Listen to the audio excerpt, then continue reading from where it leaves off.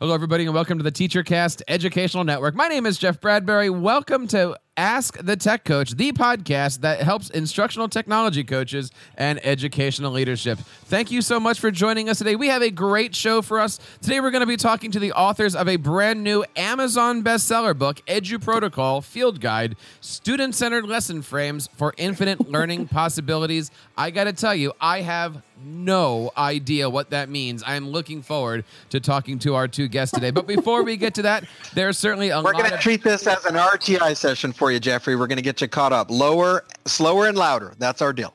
And with that, our guests have entered the building. I want to bring on a good friend of our network here, Mr. John Corippo. John, how are you today? I'm coming off meeting 7,200 of my best friends at Spring Q 2 weeks ago, so I'm kind of like, whoa, I'm done relaxing right now. About half of our staff is on vacation this week, but I was super excited about the book. Now, wait a minute. Some things have changed since the last time you were on the show. You just said the term "our staff." You got a new job, didn't you? Yes, they couldn't get anybody else, and so it defaulted to me. There's a huge backstory on that. No, I'd been serving as the interim executive director for Q for about 6 months, and we decided to make it formal March 1st. So I am your new executive director of Q, 19,000 members strong, Jeffrey, and it was free membership for a while. I hope you signed up because you could have been a member.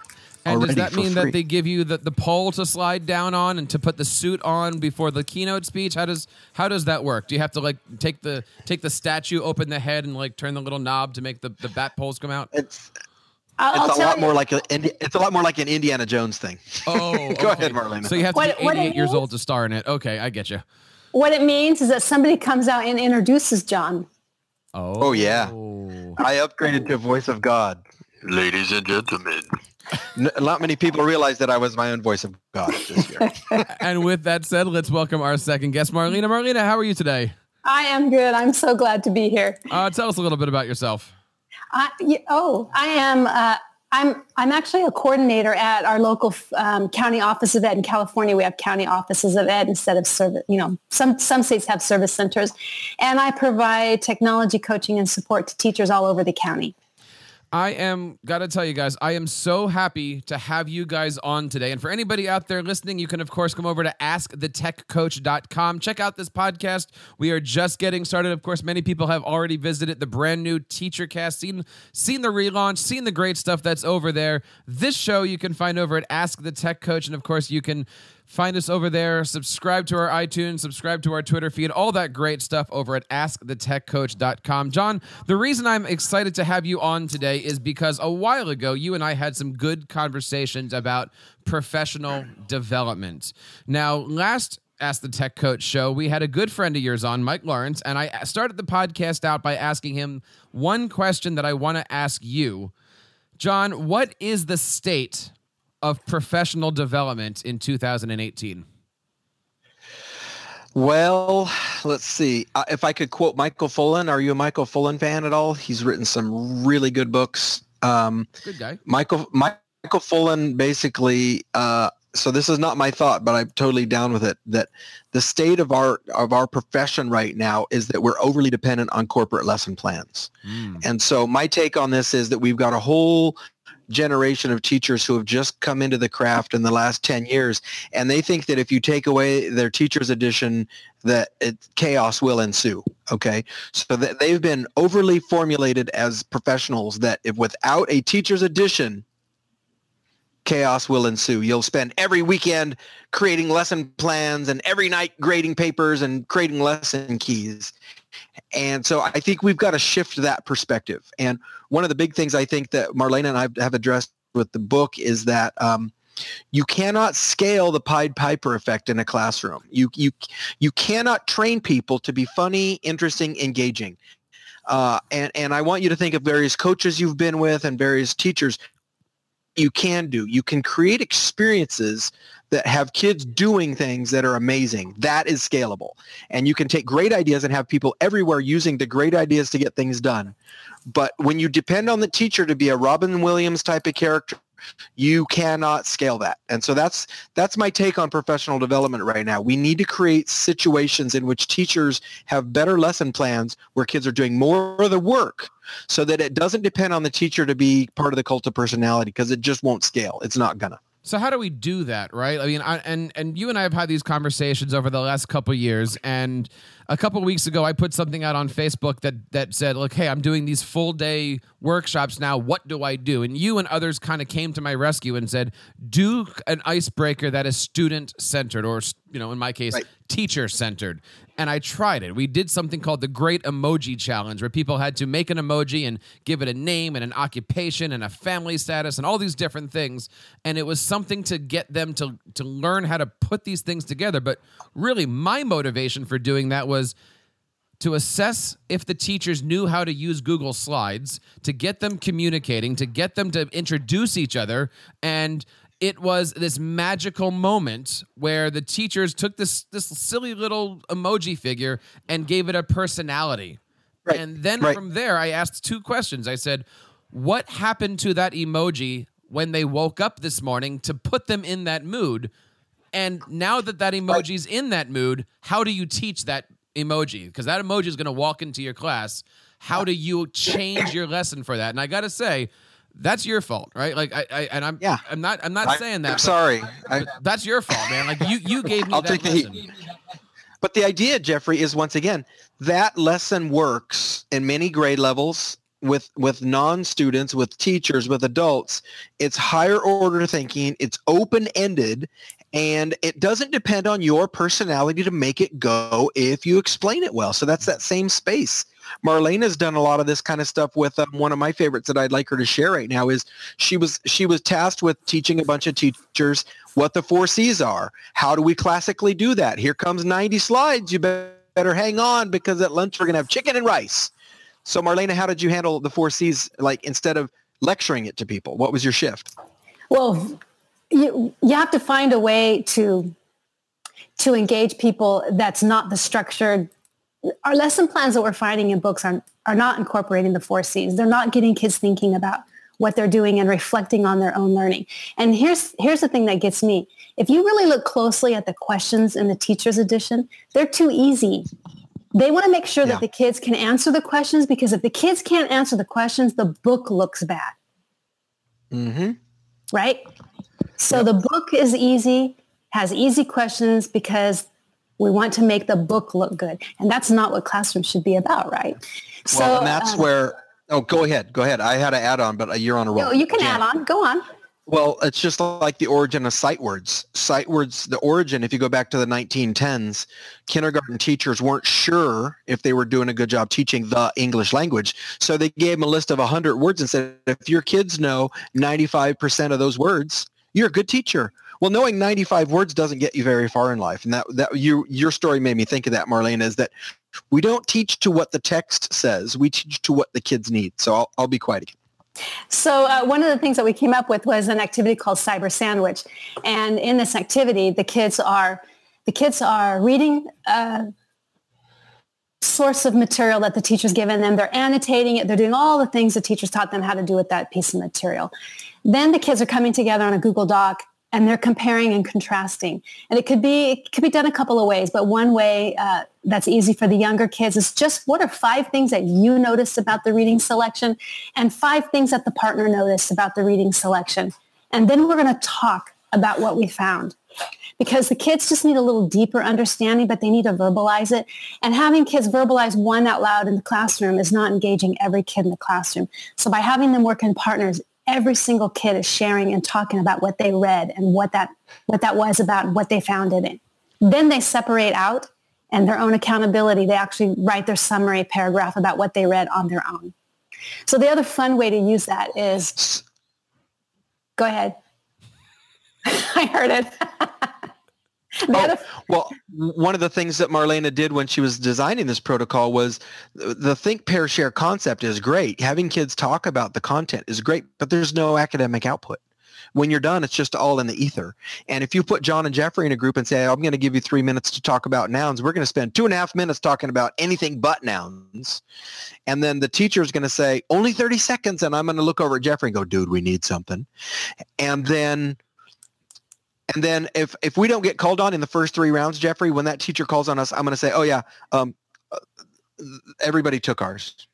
So Marlena's great move here is she's giving kids silent reading time, note-taking time. They're going to build a Venn diagram together by talking it out. And then what's the last part, Marlena? Because that's where it gets really cool. Then they go back to their own space and they write on their own their summary paragraph. But they can use the shared notes that the kids created together. I love the ideas. I love that you're teaching through the 4 C's without literally saying to the kids, today we will This is the 4 C's, yeah. Right. Now that reminds me, now today we'll be collaborating, children. Right. Who can say collaborate? Everybody get their critical thinking caps on. Now, oh, no. Yeah. I was looking for a way to bring some type of activity in, and I don't know where I got this idea from. But I decided to teach this. There was this concept I saw floating around the internet, if you will, and it was something like do Google training through the use of Iron Chef. Now, I don't know where I got this idea from, but it worked out amazingly where I had the teachers creating these concepts that use the 4 C's, but it was completely organic, completely open-ended. John, have you ever heard of something like this? Sounds familiar. I can't quote you the page in the book, but that started, the Iron Chef concept started on a road trip about 2009 when we had started a one-to-one school, and a teacher and I were saying, man, we still see everybody just like lecturing and doing word walls and stuff. How do we get away from lecture? So we said, okay, let's steal a TV show. And then we just like the sound of Iron Chef. So basically the super easy version of it is it's a good old jigsaw. It's a jigsaw, except each kid builds one slide and they pull those slides together. They can either use a 365 or Google slide deck. They could even do it with Keynote by screenshotting their work and dropping them all together. And basically, you don't have to do the lecture piece. You give the kids a short article on what they need. George Washington for kids, rain cycle for kids, a nice little Wikipedia site. You give them everything they need in a nice little package, and you say, here's your task. You have a task. You have a task. You have a task. You have a task. Put kids in about a group of 5. You give them 10 minutes to each build one slide. That's the jigsaw part. And then they get a quick 2-minute run to share what they learned. All of the groups in the class are doing the same thing. Now at the end, you've booted the kids up so you can have a nice Socratic seminar, which educators want to have that time where you go, so what did you think about this? But the problem is we do that after a lecture where they don't care, or after a worksheet where they're burned out. When you do stuff like this and you go really deep using the internet, the kids start saying, I didn't know that. And here's a great one that I learned in Iron Chef. George Washington actually grew up in a single parent household. His dad died when he was 10. That allows kids to attach their situation a lot of times to George Washington. That's really cool. And the idea is that instead of me telling kids, I put them in a safe place to discover it. But that was what I was talking about earlier was Marlena was trying to teach some teachers the 4 C's, and instead of teaching them the 4 C's, she found a really cool website and said, you guys tell me what you find about the 4 C's and put all the work on them. And from what Marlena told me, because I wasn't there, that it was a much richer experience for them in terms of internalizing the concept, internalizing the verbiage, because it was sort of like a miniature book group. It's like a 10-minute book group. Here's an article. Find me some things. Let's talk about them. I'll give it back to you, Marlena, on the PD side on how that went. Well, it was a great way to engage the teachers. And here's the thing. They found all the things that I wanted to tell them anyway. But I didn't have to tell them. But you didn't have to tell them. Right. Yeah.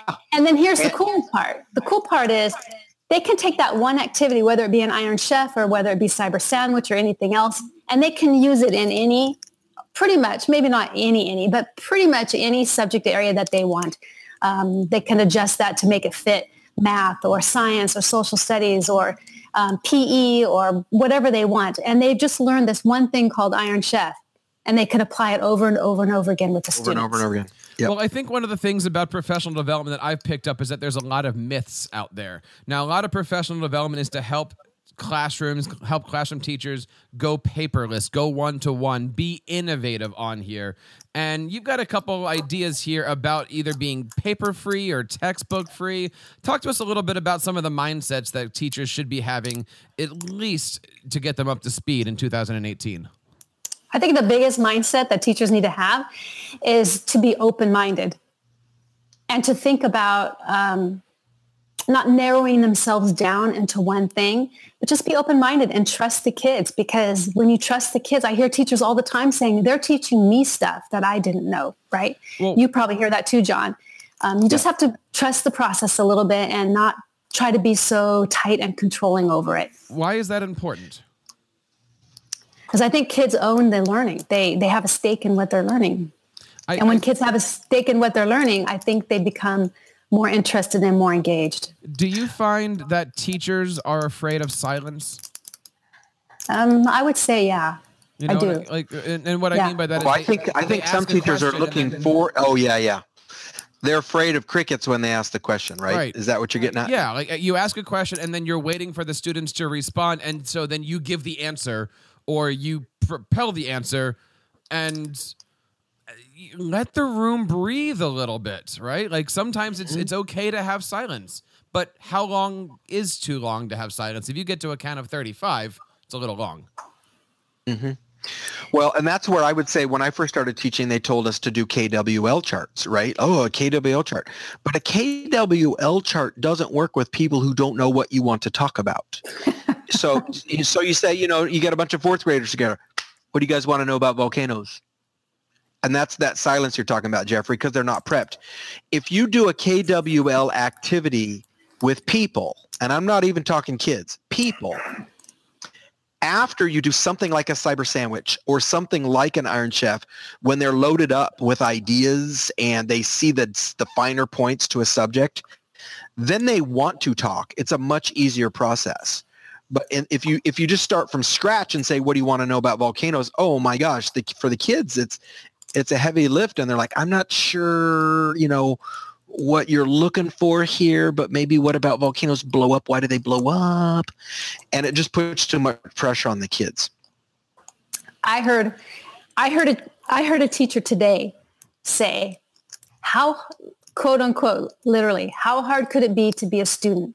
You just need to sit in your seat with the book and let me teach you. Wow. And that's a 1990 mindset. And I think that we don't hear that very often today. And so we tend to forget that that's what education was. Kids don't want to learn that way. Kids today are engaged in other things. They're on social media. They're interacting with their peers. They're looking at the internet. They want to see color and things that are moving and talking and interesting. And that's how they learn. They don't want to just sit in a desk with a book. The book is called Bring Your Teaching into Focus, the Edu Protocol Field Guide. I want to ask you about the title here, Bringing Your Teaching into Focus. What is it that we're trying to do after we read this book? What do you hope that somebody gets out of this? I think what I just said.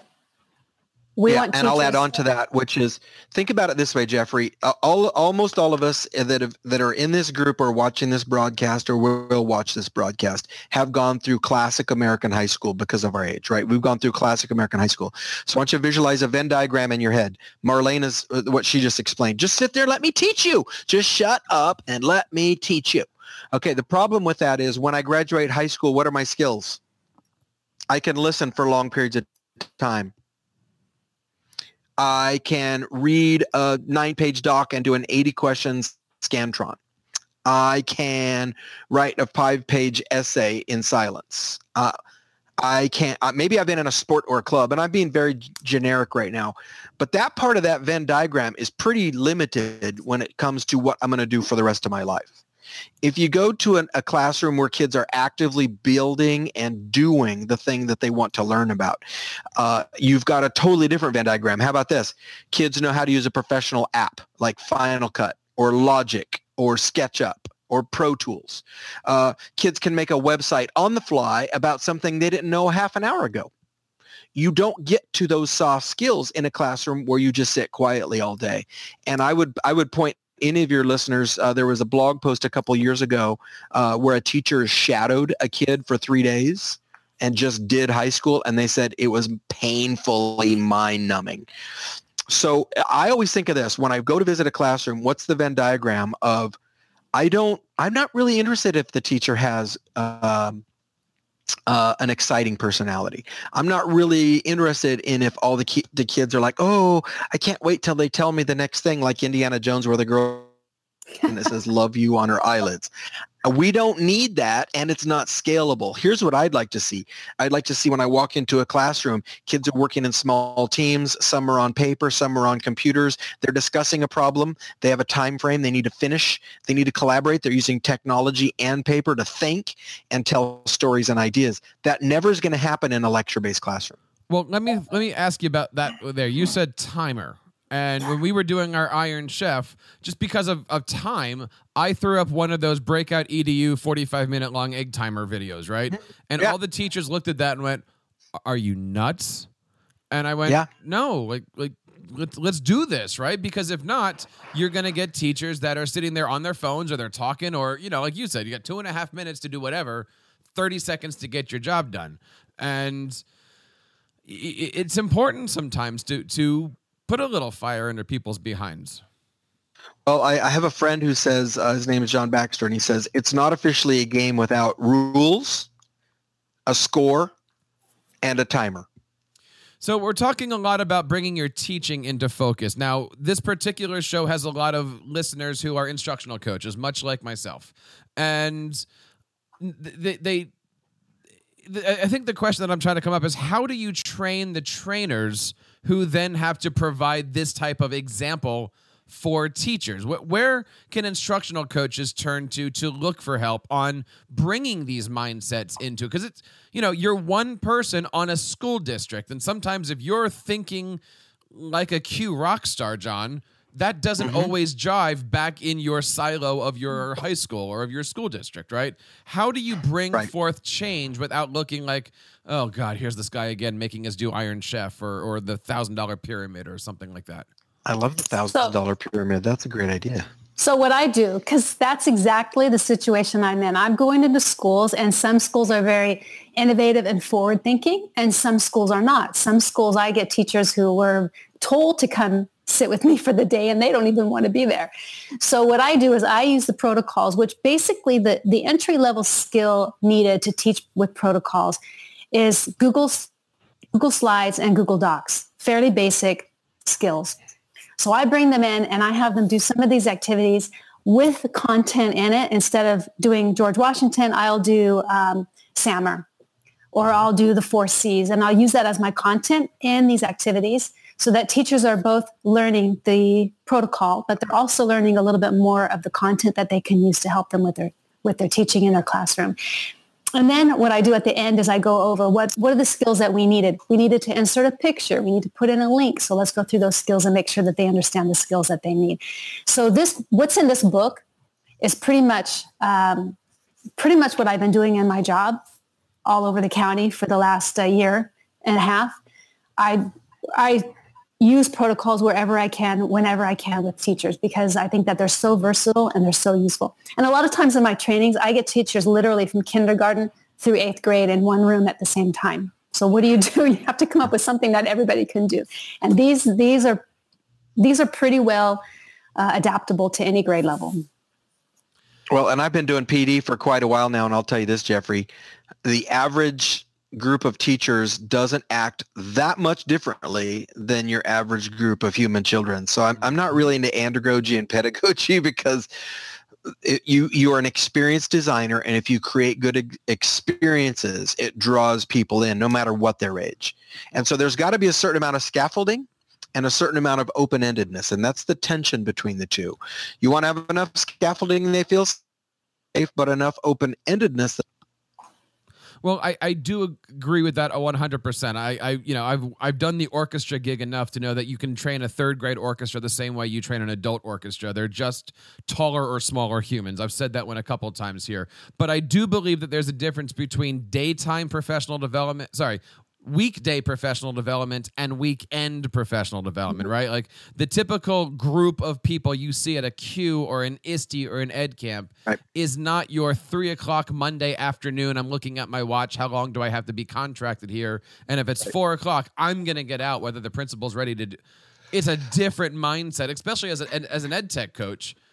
I have to prepare to be awesome and amazing and Carippo-ish. Sorry, Marlena, but I can't do a Q Rockstar presentation necessarily on a Monday that I can do on a Saturday. Okay, so Marlena saw me do this when we worked together in our district, which is this. If you're going to have a PD event, you can't make everybody do the same thing. You're going to give them layers. So there's some, from a professional development point of view, you're going to have choice is your number one thing. Number two thing is your hot rod teachers, the ones that are going to sit in the back I'm not meaning to upset you hot rod teachers, but you know who you are. You're doing the adult coloring book, you're crocheting, you're doing grades because you already know this, right? It's going too slow for you. I identify those folks and I help them be trainers. What are you good at? You're good at Seesaw? Can you show 15 people how to do that? You're good at Google Slides? Can you show 10 people how to do that? So you take that upper layer that you help them learn and you incentivize them. They get some Starbucks, they get a half-day sub, they get some stuff to get them going. And then with the middle to low group, you got to go fast enough to be effective, but not too fast to hurt their feelings. And what you want to do is you want to give them choices. So what Marlena and I used to do was we had 6 sessions available. You could pick any 4. And this one was required. And it gave people a sense of control over their day. That lowered that filter a lot. But what you also are going to do in parallel is you're going to do detailed smaller group activities for the people who are not comfortable with change, which again Marlena was magnificent at. She'd go out and have Monday nights with just these 4 or 5 or 6 people. And then we're also sending our very, very best people to the very, very best events. So we're stretching everybody, but we're stretching them in a context that works for them. And what happens is when the group realizes they're all getting better, the momentum just goes like this. Well, let's think about some of those events to go to. Of course, Ed Camps are awesome. They're all over the place. This year, we all have the opportunity to go and meet each other in Chicago at the ISTE conference. Of course, you can find information over at isteconference.org. John, Marlena, you are going to be presenting at the conference, aren't you? We are. We are. She made me sign up. That is awesome. I'm okay with it. We are presenting our book. We're presenting a session about get rid of worksheets in your classroom forever. And we're pretty excited about it. But that's not the only place. Teachers can also visit in on podcasts like you have right here. And they can also be on Twitter. There's hashtags to follow and Twitter chats to follow. And what's cool about those is they don't cost anything. And if you're busy tonight, you don't have to go do it. But if you're free, you can join in on many of those. One of the places that I like to find great information is the Q blog and you got a blog and podcast over there, John, don't you? Oh, I don't have a podcast myself, but Q. What we've done is we've connected up with some of our friends by the name of Brian Briggs and Ryan O'Donnell, and they do the Check This Out podcast, which I would argue they have the best living combination of technical geekiness and just wacky, goofy humor. There's got to be an award for that, whatever category they are, because I know lots of people that are wacky, geeky. I know a lot of people that have advanced thought processes, but these guys are just straight up goofy. It is a laugh fest while you do it. So that's the Check This Out with Brian and Ryan, they've turned into one person now. They're called Rai. So we have a lot of really, really cool resources. We've reimagined our blog. It's now just called OnQ. So folks go to on.q.org. We've got some great stuff there on pedagogy and pedagogical thinking, school culture, technology use, all kinds of really neat crossover things there. That is pretty darn cool. Marlena, where can we find out more information about the great things that you're doing? Well, you can check on to eduprotocols.com. Our new website that has some samples and some templates for teachers to be able to download and use. And they're just Google platform that you can use. And also I'm on Twitter at mhebern, Hebern. Wait, I just got really sad because it feels like you're wrapping up the show on us. Not at all. I am segmenting to give you guys a commercial here. Okay. I'm going to another topic, Mr. Carippo. Okay, because I was just losing it. I was having like separation anxiety. No. In fact, I want to talk about something. I'm purposely putting you in an uncomfortable situation, John, because I'm going to ask you a question you told me you would never answer for me. Okay. I want to talk a little bit about creating the perfect request for proposal. And this is a topic that you know well, John. And you had once told me that I was not allowed to know this information because I was not at your session. And the reason I was not at said session was because I was teaching my own session at the time, and you said, too bad. Now, you're here on the podcast, darn it. I'd love to have me you under the bus, aren't you? No, I'm trying to sell you some books, John. Okay. Talk to us. I'm okay with that too. Talk to us a little bit about proposals here, because it is coming into that season where you have ISTE and all these different places. How do you make a successful proposal? Well, being that I wrote the one for ISTE. Yeah, you should ask Marlena first. Maybe you'd like to know. Yeah. Do it. I'll tell you my secret, and then John can tell you yours. Read what they want, and then write your proposal, and then reread what they want, and check that you've included all of the categories that they want. Don't go after the categories like in ISTE that's the most popular. Try to find one of the categories that's less popular. You'll have a better chance.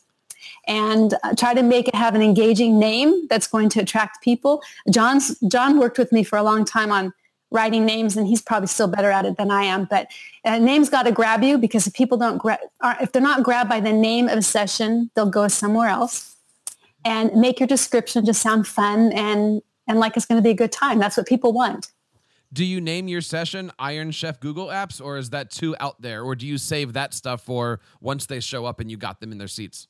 Is the session about an activity, or is the session about the deeper learning of collaboration or communication or community or something like that? That'd be my question. Excellent, Marlena. And I'll add on with some finer points, because she's got the basics there. But when people are skimming through the SCAD or the program, they're going to spend about a 20th of a second evaluating your session title. So when you say Iron Chef, you're gone. Too nomenclature-y. If you say something like this, stop lecturing and needing worksheets with Google Slides, now you got something. Right now people are like, whoa, what's that? The trick is to find the sweet spot. I like what Marlena said in terms of you don't want to do the same thing everybody else is doing. Like there was a time period where a session on Minecraft was glutted, right? So you got to be careful with that. You want to be leading edge, but not too leading edge. Like for example, right now I'm gonna Seesaw, but I'll bet you that people got a lot of Seesaw submissions that went into ISTE. So you want to find something that's on the edge a little bit like that. You want to stay away from jargon. Don't use things like this, Iron Chef and Google Slides and blah, blah, blah. Oh my. Stay away from anything. Oh my. And then when you look in the blurb, the actual blurb, so step one is get their attention with a catchy title, but it can't be too arcane or too nomenclature-y, right? It's got to be teach better, teach easier, teach with Google Slides, something like that. Then when they look at the blurb, they got to go, oh my God, I got to be there. So you want to drop a little bit of your street cred, been using this for 8 years, been using this a one-to-one environment for 5 years. You want to give people you're going to have the entire ecosystem to be able to do this thing. So you don't want to be just a tool. You don't want to say, come see Seesaw. You're not going to jump out. And I'm not picking on Seesaw. I love that tool. But you don't want to say, come see Edmodo, come see Doink, come see whatever. You don't want to be a one-trick pony that way. You want to share with people that their teaching will be more effective and more enjoyable because of the secret recipe you're going to share with them. Now, you said do something that's going to put you out of the pack. Let's say that, you're in my position and you're creating 20 sessions that your school, for instance, I run these things called cardinal classes. I am the guy for the school district. I've made up a menu of 20 things. Now, should all 20 of those things be those types of outlets, or should you literally just say, no? And then can you do Google Docs Basics and Google Docs Advanced? Right. Now you're into gold, Jeffrey, because now you do this. Iron Chef with Google Slides for primary. You just lit up a whole nother thought group. Iron Chef, your math vocabulary, another group. Use Iron Chef to teach STEAM. So you can then have sub-targets. So you've got the tool itself, the ease of use and the mindset, and then the subgroup. Primary, they're hungry. Primary's hungry right now. If you share something that's primary centric, you have a pretty good job of peeling off a group of people that are like, I want to try this. STEAM is pretty popular. Math is still popular, amazingly enough. People are looking for different ways to teach math, Desmos, things like that. Okay, so now I'm going to ask you the personal question here. Technology, math class, but you can't use the words equatio, Desmos, and you have to defend the fact that math and Google don't work together. Easy. Please. You want to go first, Marlena? Please. You go right ahead. Oh, that's easy. 3-act math. 3-act math. It's that easy. Well, I'd say spreadsheets. Get into spreadsheets and use some Spreadsheets is stuff. another good angle. Yep. Spreadsheets is a great angle. The other thing is think about using an activity like Cyber Sandwich where kids are working through a math problem, comparing their process, and then recording their process. Recording their process and then reflecting on their process. Because part of what we're trying to do with kids is tell how you solved it and be able to articulate how they did it and what they did. If there was only a place that I could learn how to bring my teaching into focus, Marlena, where would I go to find a place where maybe I could read about this? Is this good? It's an audio show. It's an audio show. Go to the EduProtocol field guide, and also follow the Twitter hashtag. And if people want to test drive it, they can go to eduprotocols.com. We've got open source samples they can drop there, and then like Marlena said, it's really going like we thought it was cool, but it's going way bigger than we thought. And if people go to EduProtocols, they can see people that are actually taking these things and taking them to their classroom and then personalizing them for their grade level or their subject matter. It's amazing to watch teachers do it. And the analogy that I use is nachos, right? Nachos started out as chips with some yellow sauce that looks like paint, right? But now we have pulled pork nachos. And then pulled pork nachos led to loaded nachos. Now, loaded nachos at some point out west turned into carne asada fries, which are basically nachos on French fries. And then another restaurant cranked up pastrami fries. So this was a place that's famous for their pastrami sandwiches. So they give you a pile of fries, a layer of chili, cheese, and pastrami on top. And then last week I saw corned beef fries. And this is the mentality that we're trying to bring to education, which is Marlena's Cyber Sandwich might be set up for a 4th grade class that's studying history, but the mindset and workflow works just as good for a 7th grade class that wants to explore math vocabulary. The practice is the same.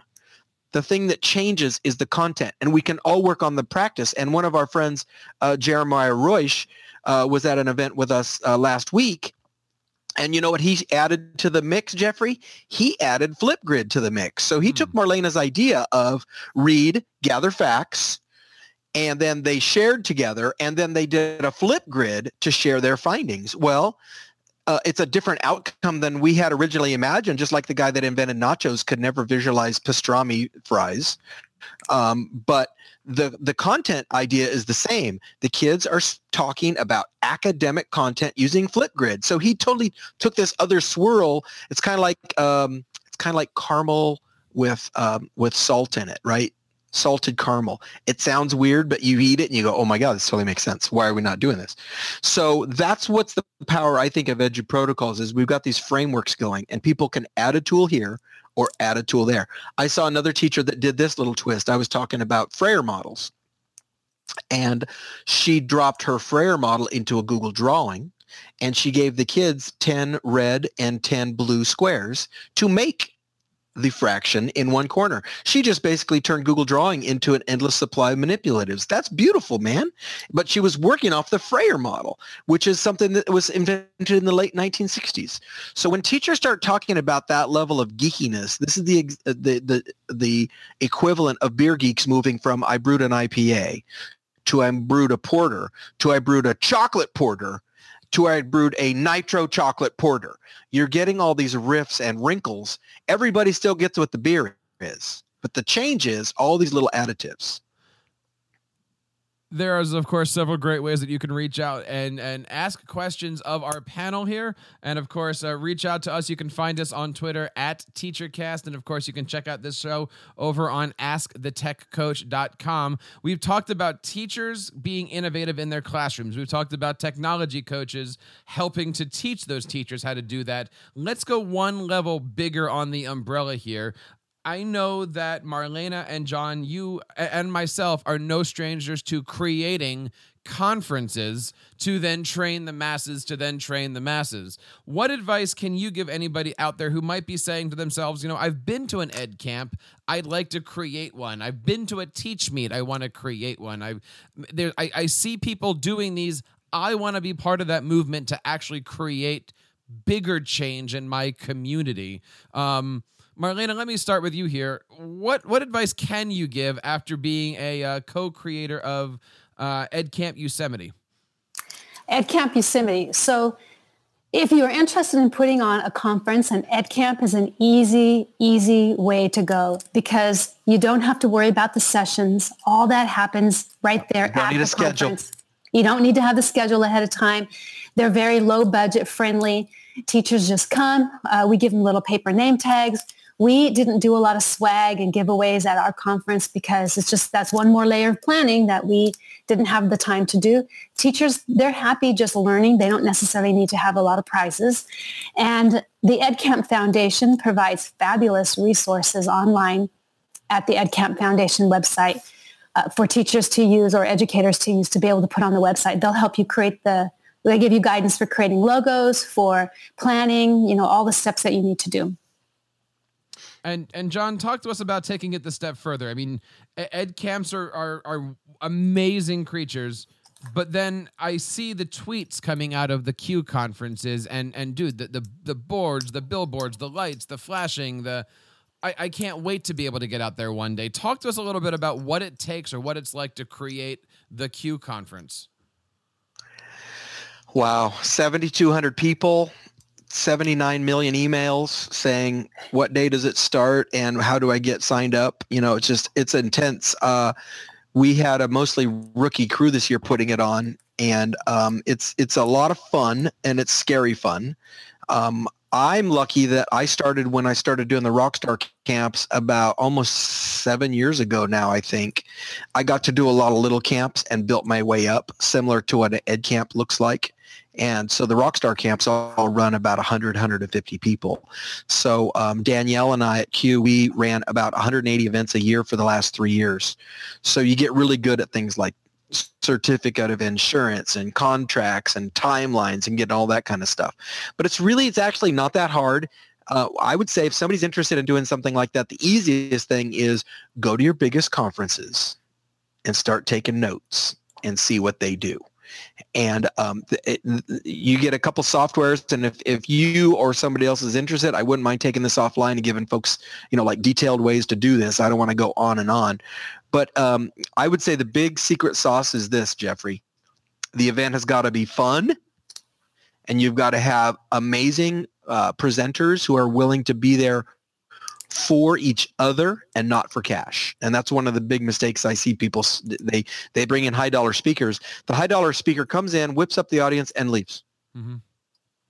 And when these things really work is when, and I'll give George Couros a shout out. Last year, he did a great keynote for us. And then that night was well up to his elbows into the karaoke night that we had, and really enjoying people and mixing with them. And that's the kind of people are looking for, is people that come and hang out.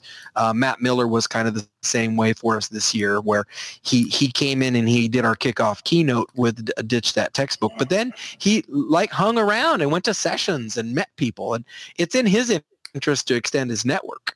But it also says a lot about the honesty and sincerity of the event. And that honesty and sincerity is key, that people really about to be there for the right reasons. We do have a guest that is actually texting us a question right now as we speak and as we record this. Coming in here from the great state of California, actually. Mr. Carippa, the question is for you. How do you feel about puppets in education?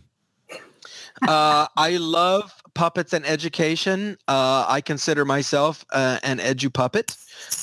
Several people here at Q tell me what to do, and then I just do it. I'm really just a hollowed out shell. Marlena, would you say that Mr. Carippo was more of a Statler or a Waldorf? Oh, that's a hard one. I think it could go either way. How I think so? it could go either way. How so on that one? John, what would you say? Are you more? I'd say it depends on what day it is, really, what kind of mood I'm in.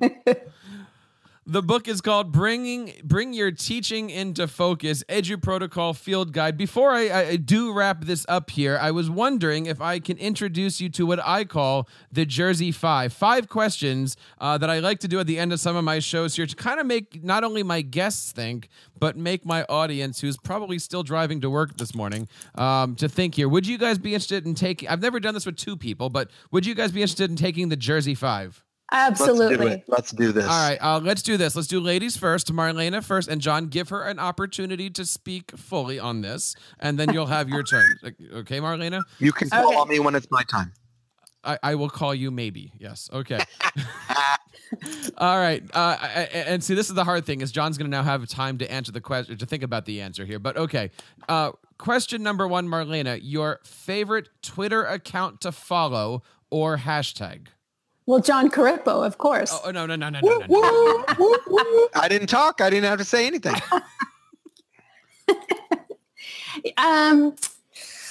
Ooh, I don't know that I have necessarily a favorite. I have to admit, I actually skim a lot. So I don't really have a favorite. I like to hear actually what really unpopular and uncommon people have to say. Sometimes they have the most amazing insights. And sometimes people who are, super popular and connected have canned insights. But sometimes I just like to hear what people say. John? Favorite? Are you talking to me now? Yes. Favorite Twitter or hashtag to follow? I would say one of my favorites is California Ed Chat. A lot of great people there. And favorite Twitter individual. That's a tricky one. I'm gonna just say people that I see at California Ed Chat. That's what I would say on that. They really represent the core of some of the greatest folks happening in California. We Are Q is a pretty good one too. All right. Let's see. John, you can have the first one here. Question number 2, your favorite educational tool, app, something. I would have to say if this is desert island time, right? Yes. This is desert island time. I'm going to have to go with Google Slides. I can get almost anything done in that stuff, man. That's the bottom line. I love that. I did a 3.5 hour workshop today on Google Slides, and and it was very awesome just to see teachers go, it's not like boring. You can do choose your own adventure. You can do collages. You can do videos. You can do animations. You can do fake blog posts. It's just out of control. Marlena, favorite educational tool? I love Google Sites. I put all kinds of stuff on Google Sites. I've got my trainings on Google Sites. I put notes on Google Sites when I'm in meetings sometimes. It's just, I find it to be a really versatile tool for just recording and collecting things. Awesome. Number 3, Marlena, best advice you've ever been given as and sometimes I say podcaster, teacher, coach, leader, whatever, but best advice you've ever been given as fill in the blank. Best advice I was ever given as oh my goodness. I think best advice as I was ever given as a mother was to enjoy your kids when you have them. And I think that just transcends whatever you're doing. Just try to enjoy the space you're in at the time because it won't be there very long. John, beat that one. It's easy. I got a lot, but probably my favorite one was my college football coach who quoted us the Greek philosopher, and he said, "Take charge of your life and do with it what you will." All right. Let's see. Question 4, John here. What do you now? I'm going to say the question, but let's see how we can handle this. The question. Oh, by the way, I just signed up for Ed Camp Mammoth right now while we're talking. That's how easy it is for your PD people. I just made an Ed Camp. I was in the mood, so we got one now. So the question is, what do you hope your students remember about you when they graduate at the end of the year? But please help me translate that for whatever would suit best for you. But what do you hope people remember at you after a conference or after a speech or after reading this book or something like that? Your turn, John. You told me not to talk unless you asked me a question. I would say that the biggest thing that I would like kids to remember from being in my class was that they valued our time together. And I need to explain that a little bit. I hope that they received grace and empathy on hard days. I hope that they feel like they chased me around and taught me some things. And I hope that they also had a good academic experience, that they're somehow better academically for being in my class. So to me, value is a very interesting word there, because it doesn't mean it was easy and it doesn't mean it was hard. It means that at the end of the year, they go, wow, I know a lot of stuff right now. So that would be my thought. Marlena? I would say that I want them to remember from me that they felt valued, but I was going to take it in a different direction than John did, but valued in their social and emotional well-being, that they feel good at the end of the day. Good about themselves. Good about themselves. And number 5 here, and this is always the hardest question. So let's say start with Marlena. And what is your best teachable moment you've ever had? Teachable for me or teachable for somebody else? For you. For me. Okay, that's a good one. My aunt who's passed away now, many years ago, was a teacher. And she asked me a question once and left it as an open-ended question. She asked me this question: how do students in your class know that the vowels are short or long? And she never answered. She left that to me. I spent years thinking about that question, and it actually is what prompted me to go back partly and get my master's degree in teaching reading. That's cool. John? That's pretty. Oh, I have to tell this one without crying. What comes to mind for me was literally my first full class. I started as an emergency credentialed teacher, and I picked up a 5th grade class for a while, and then I got a 4th grade class as my first full year of class. And I will tell you that I had a girl in my class who was, she was challenged, and she was clearly, she was a resource student, and she wasn't all too graceful. And she wore jellies to class every day. That was the only shoes she had. And she had glasses that were taped together in 3 places. Then one day when I was going by her desk, she had an "I suck" about 90 times on it. And I stopped and I said, "Teresa, what's going on?" And she said, "I ate a booger." And the problem was that might have been true. It's entirely possible that happened. But I realized that was the first moment that I needed to stand up for a kid. I was all she had, and I needed to make that work for her. And I had about 8 seconds of thinking, what am I going to do with this? And I announced to the class. I said, everybody, I need to make an announcement. Teresa is going to be first in line for lunch for the rest of the year. And as you know, that's a big deal in 4th grade. And she looked at me and with these eyes that were saying, "Dude, you're killing me. How is this helping?" And the whole class went, "Ooh, right?" They started that whole thing. And then I announced that since she was the new lunch princess, every day she would be able to pick 5 friends who could go to lunch with her first. And all these hands shot up. And within 3 seconds, her whole booger problem was gone. And I realized that that's the force I could be for kids in class. So that was my teachable moment of understanding the power that I wielded in class. Guys, I want to say thank you so much for your time tonight and coming on the show. Of course, the book is Bring Your Teaching into Focus, the Edu Protocol Field Guide, available anywhere books can be sold, on Amazon. Bestseller, I would add. Guys, thank you so much for coming on today. Thanks for having us. Super thanks for having us, Jeffrey. It's always fun. And of course, you guys are welcome to come on any time of the show. Of course, we want to say thank you guys out there for making TeacherCast a part of your professional learning network. You can find us over on Twitter at TeacherCast. And of course, check out this podcast over at AskTheTechCoach.com, where you can find all of our subscribe links and all of our other great episodes. On behalf of everybody here on the TeacherCast Educational Network, my name is Jeff Bradbury, reminding you to keep up the great work in your classrooms and continue sharing your passions with your students.